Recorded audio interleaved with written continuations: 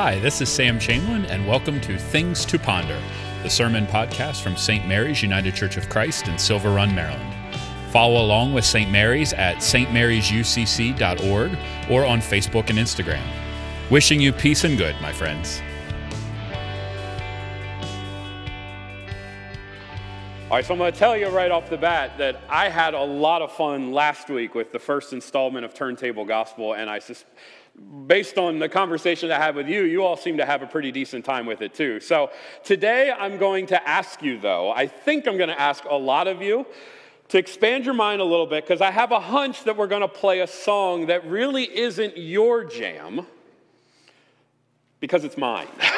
I get to do one of these, okay, with a song that really beats near and dear to my heart, yes? Okay, but I encourage you to do so because remember, we are called, and the whole point of this is that just as we are expositors of the Bible and of our faith, as we seek meaning in that, we are also called as our outreach to the world, as we are a voice in the world for what God is doing, we're also called to be expositors of culture. And so my contention is that you don't have to like the song. I hope that you do. But you don't have to like the song to see what God might be doing in it. So I'm asking you really, really nicely. I didn't start with this one, but I'm really excited about this one. Today, the song that we'll be doing is from a band called Collective Soul, and it's their song called Shine. It was released in 1993 on their album Hints, Allegations, and Things Left Unsaid. And as many people have said, it is one of the hallmarks of 1990s rock. Now, you need to understand, this is when I was in middle school getting towards high school, and so you can understand why this would be so very formational and kind of a piece of my own childhood growing up. And it landed, I'm happy to say, at number 42 on MTV's The Top 100 Songs of the 90s. So it's not just me who says it's a half-decent song. Now, here's the thing about Collective Soul that you need to know. All right, in this song today, there's going to be references to heaven. It will sound very spiritual to you. I'm not going all the way down with some of the songs that mean something to me, but maybe are a little more difficult to kind of get to the guts of. There is a mention of heaven and all that sort of thing. And to this end, Collective Soul was often accused in the 90s, as there started to be this overlap between sort of pop music and Christian music, as contemporary Christian music really started to find its legs and become popular. Collective Soul was often accused of being a Christian band. We'll discover later that one of the members of the band, their dad was a pastor, but they're like, but your song says heaven, that must make you a Christian. And he looked back at him and said, Led Zeppelin sings about heaven too, and nobody accused them of being a Christian band. And so while it will sound like a Christian song to you, and with good reason, as we'll discover later, it's not necessarily in that vein. It is about speaking to the time in which it was written. And I will remind you, 1993, 1994 is what we're looking at. So I invite you to sit back and enjoy one of my most formational songs of my life, Collective Soul's Shine. And as Josh pulls it up real quick, just a reminder that to the online audience that Rob has already posted the link there. Hopefully you got it pulled up. We'll try to wait another minute or two to allow you to finish so that we can all participate in the sermon together. But just be aware, we're going to have to shut the camera down and the audio will be turned all the way down. So you watch it where you are while we watch it where we are. But today, of course, we're talking about 90s music. And when we talk about 90s music, what we're talking about is Generation X, often described as the latchkey generation, the MTV generation. And in the 90s, they finally and fully came into cultural relevance. The music that we get out of the 90s is their first foray into here's what we have to offer the world, here's how we see the world.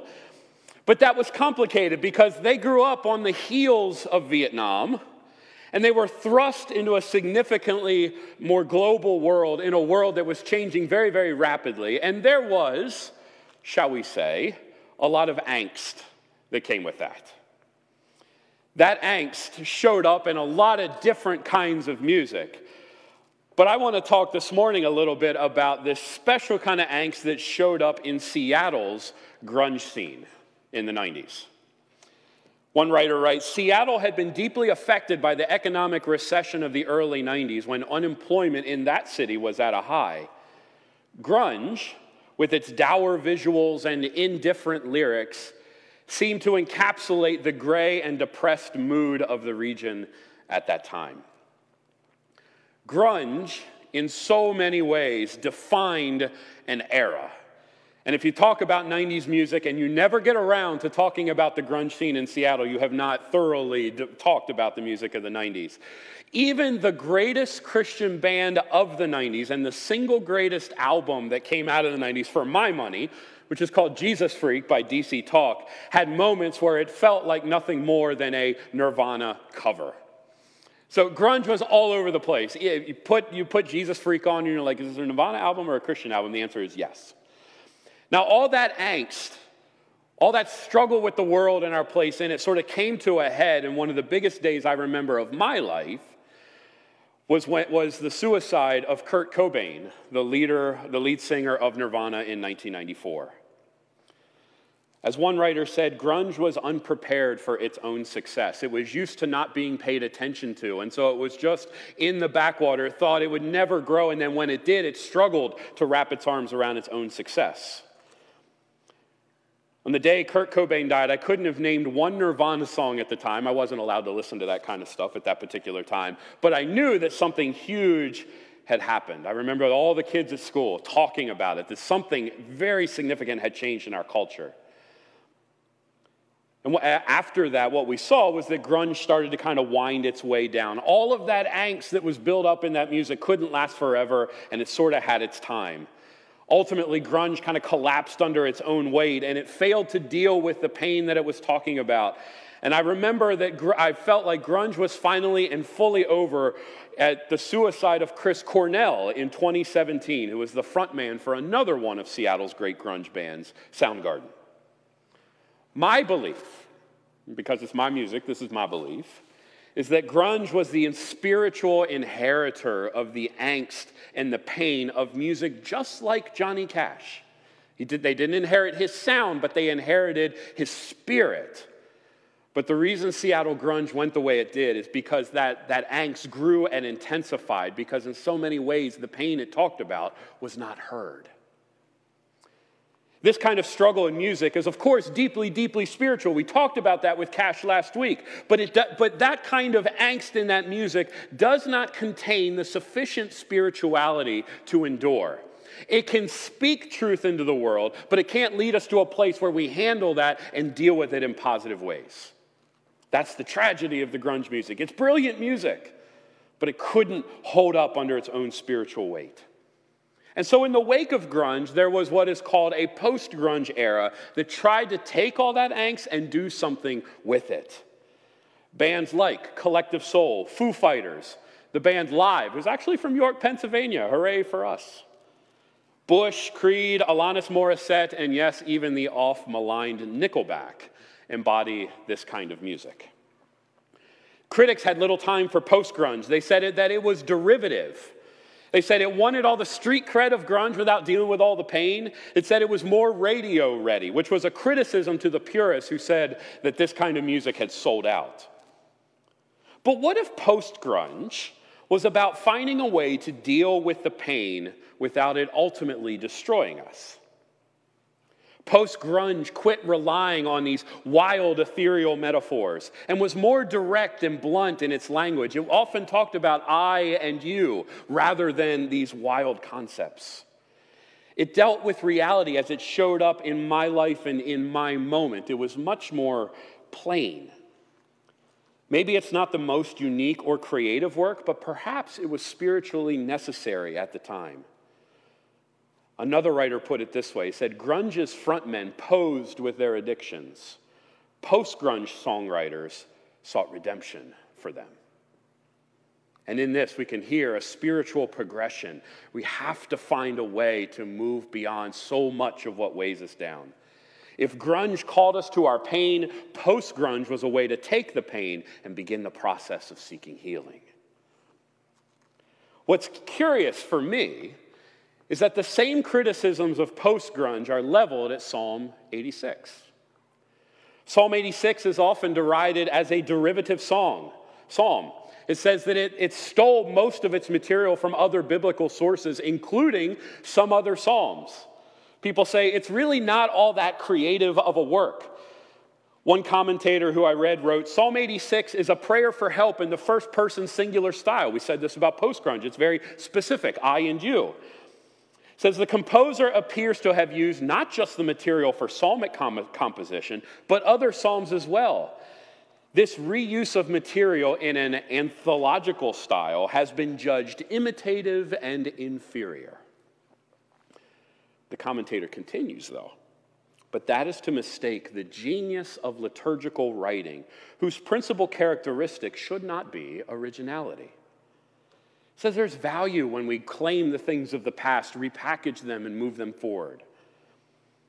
And this commentator said, one only has to remember the Lord's Prayer to be reminded what power and possibilities lie in a liturgical text composed of traditional and formulaic material. Psalm 86 is in the Bible what Collective Soul was in the 90s. It is liturgy. It is guardrails trying to move us from the pain of our real life to the healing of God. In this way, maybe post-grunge is, wait for it, liturgy. Because good liturgy isn't about soaring words or religious entertainment. If you come for religious entertainment in the liturgy, I'm sorry, I'm going to disappoint you most of the time. Sometimes it gets there. But what good liturgy does is it takes seriously our human emotions and experiences and meets us there. It says that what you are going through right now is within the purview of God. But it doesn't just say, wow, all that pain that you're feeling, that's great, and just kind of leave you with it. No, what good liturgy does is that it starts to put some guardrails on them and gives us companions and behaviors to process all that goes on with us. Liturgy says in our lives that there is a way forward, that there can be a different outcome other than destruction. There can be a way of speaking emotions and telling our truth into a world, but that it can be heard and dealt with and healed. Post-grunge was a musical liturgy for a generation who needed to grow. And so it's interesting that Shine was released in 1993, 1 year before Cobain's death. You can hear the deep grunge influence, yes, the distorted guitars, the gravelly voices, the simplicity of the lyrics, which is what resonates with me. You can imagine 16-year-old Sam going down the road in his beat-up truck with that in the CD player, just rocking out. But for me, it was one of the first songs that realized that we couldn't live in the pain of grunge. We had to go somewhere else. As we said, the rhythm guitarist for Collective Soul, Dean Rowland, has called this song's chorus basically a prayer, and noted that the uplifting single was released during an odd time amidst the heavy grunge scene. Maybe Rowland was onto something. Post-grunge had to be derivative to call us back to health. And in this way, it works for us as a primer on contemplative prayer, getting our mouths, bodies, and minds moving in a familiar and predictable ways, and then ultimately letting the words fade away to leave us face to face with God. Both the song and the psalm, easy for me to say, the song and the psalm have three movements which illustrate the well-intended movement of contemplative prayer, of liturgy. The song begins, give me a word, give me a sign. The psalm begins, incline your ear, O Lord, and answer me, for I am poor and needy. It cries out, it says, I got an issue, I got a problem, but it cries out in some kind of hope. It trusts that there actually is somebody who is listening, which is where all good prayer starts, trusting that God is listening. I think it's instructive that both these things begin with a request.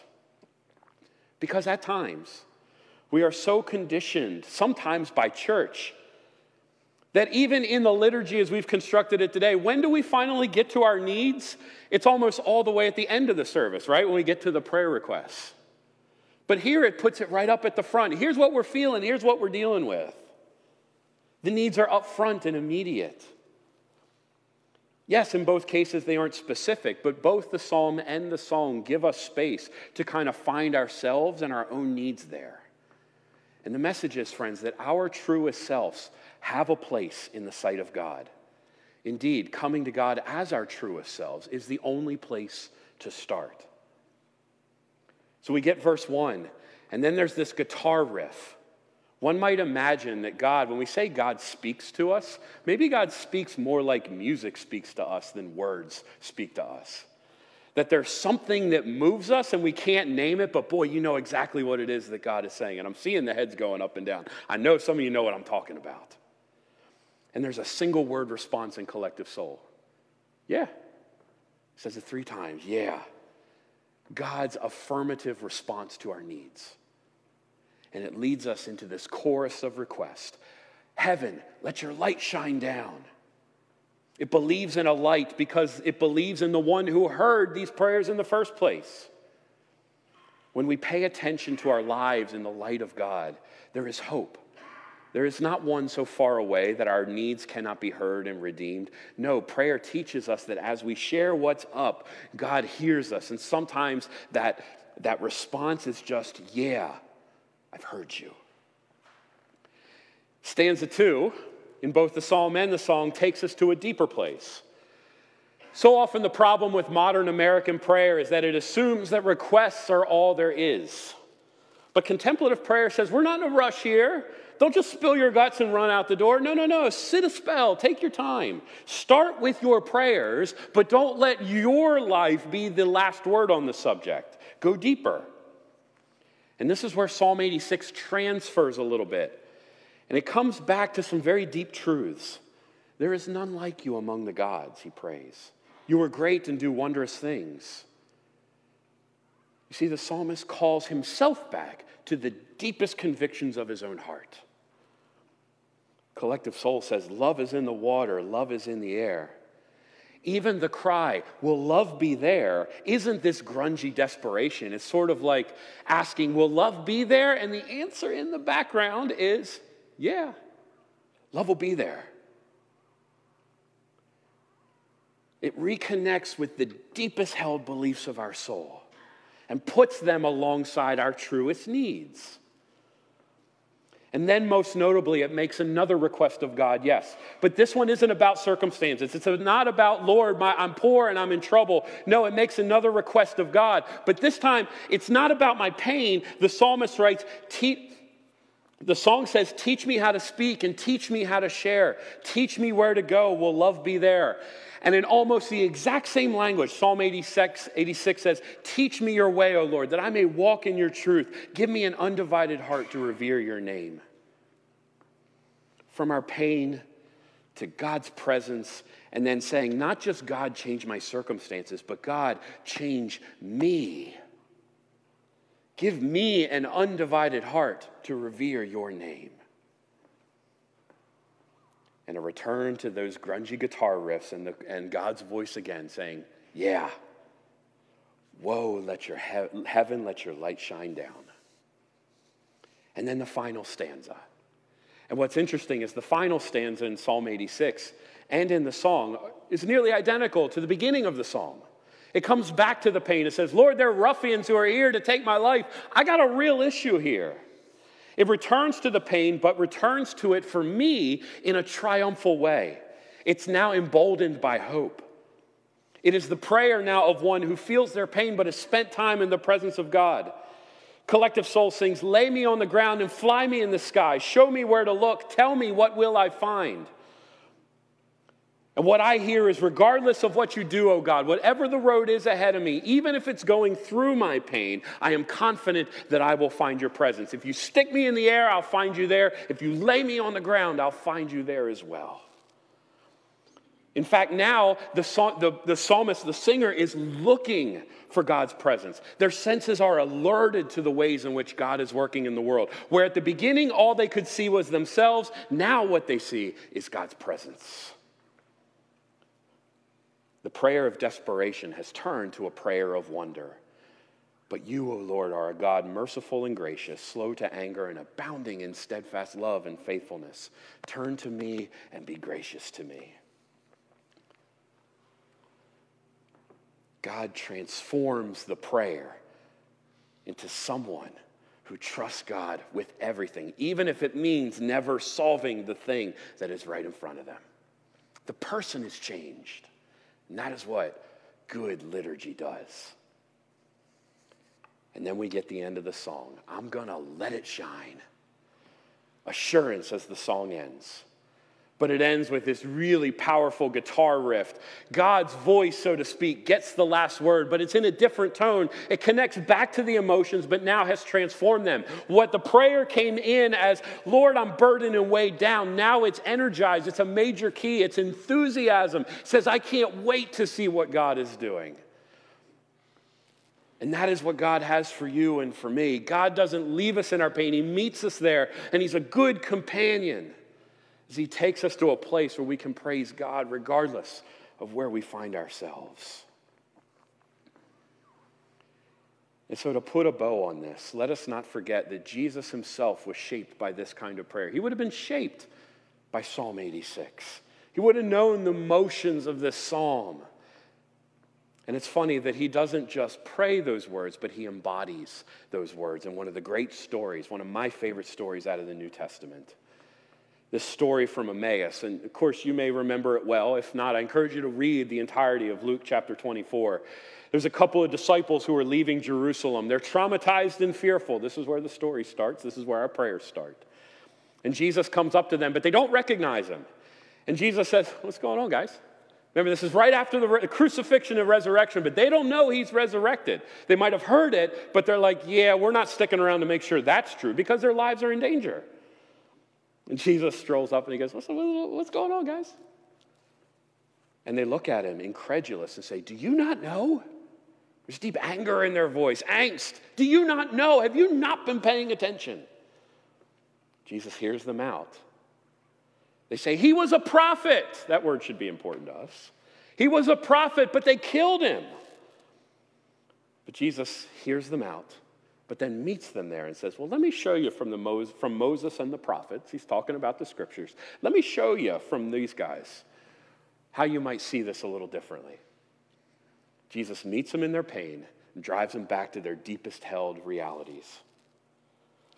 So they do this all day, and then finally they arrive at this house, and it's late at night, and they're like, you know what? Jesus is like, I'm just going to keep on going. I'll see you fellas. And they're like, yeah, you're not doing that. You're coming and hanging out with us for the night. And Jesus is like, okay, that's great. And so they sit down to a meal. And they come to the house, and when they had shared that meal, it says, when Jesus broke the bread, they recognized Jesus for the first time. And our reading today, they said to one another after Jesus had vanished from their sight, they said, did not our hearts burn? Did not our hearts burn as he unpacked for us the scriptures and as he broke the bread with us? Jesus walks us through a prayer. From our pain to our deepest held convictions to a new way of seeing the world. That is what good liturgy does. And that is a gift to a world that is in pain. That is a gift to our neighbor who is in pain. It's a gift to, even as I look at you with masks on and we're reminded again of like, oh my gosh, we're still in this season. It is a gift to the world to say, Lord, here's what we're struggling with, but there is something deeper, and because of that, we can rejoice. That is the path of prayer. That is the path of faith that has been laid out for us. And we're grateful that in an era of music that is often derided and sort of pushed down, that it can remind us again that even in derivative work, even in work that pulls from other sources, we are given guardrails so that our pain can be turned into the celebration of rejoicing. Amen.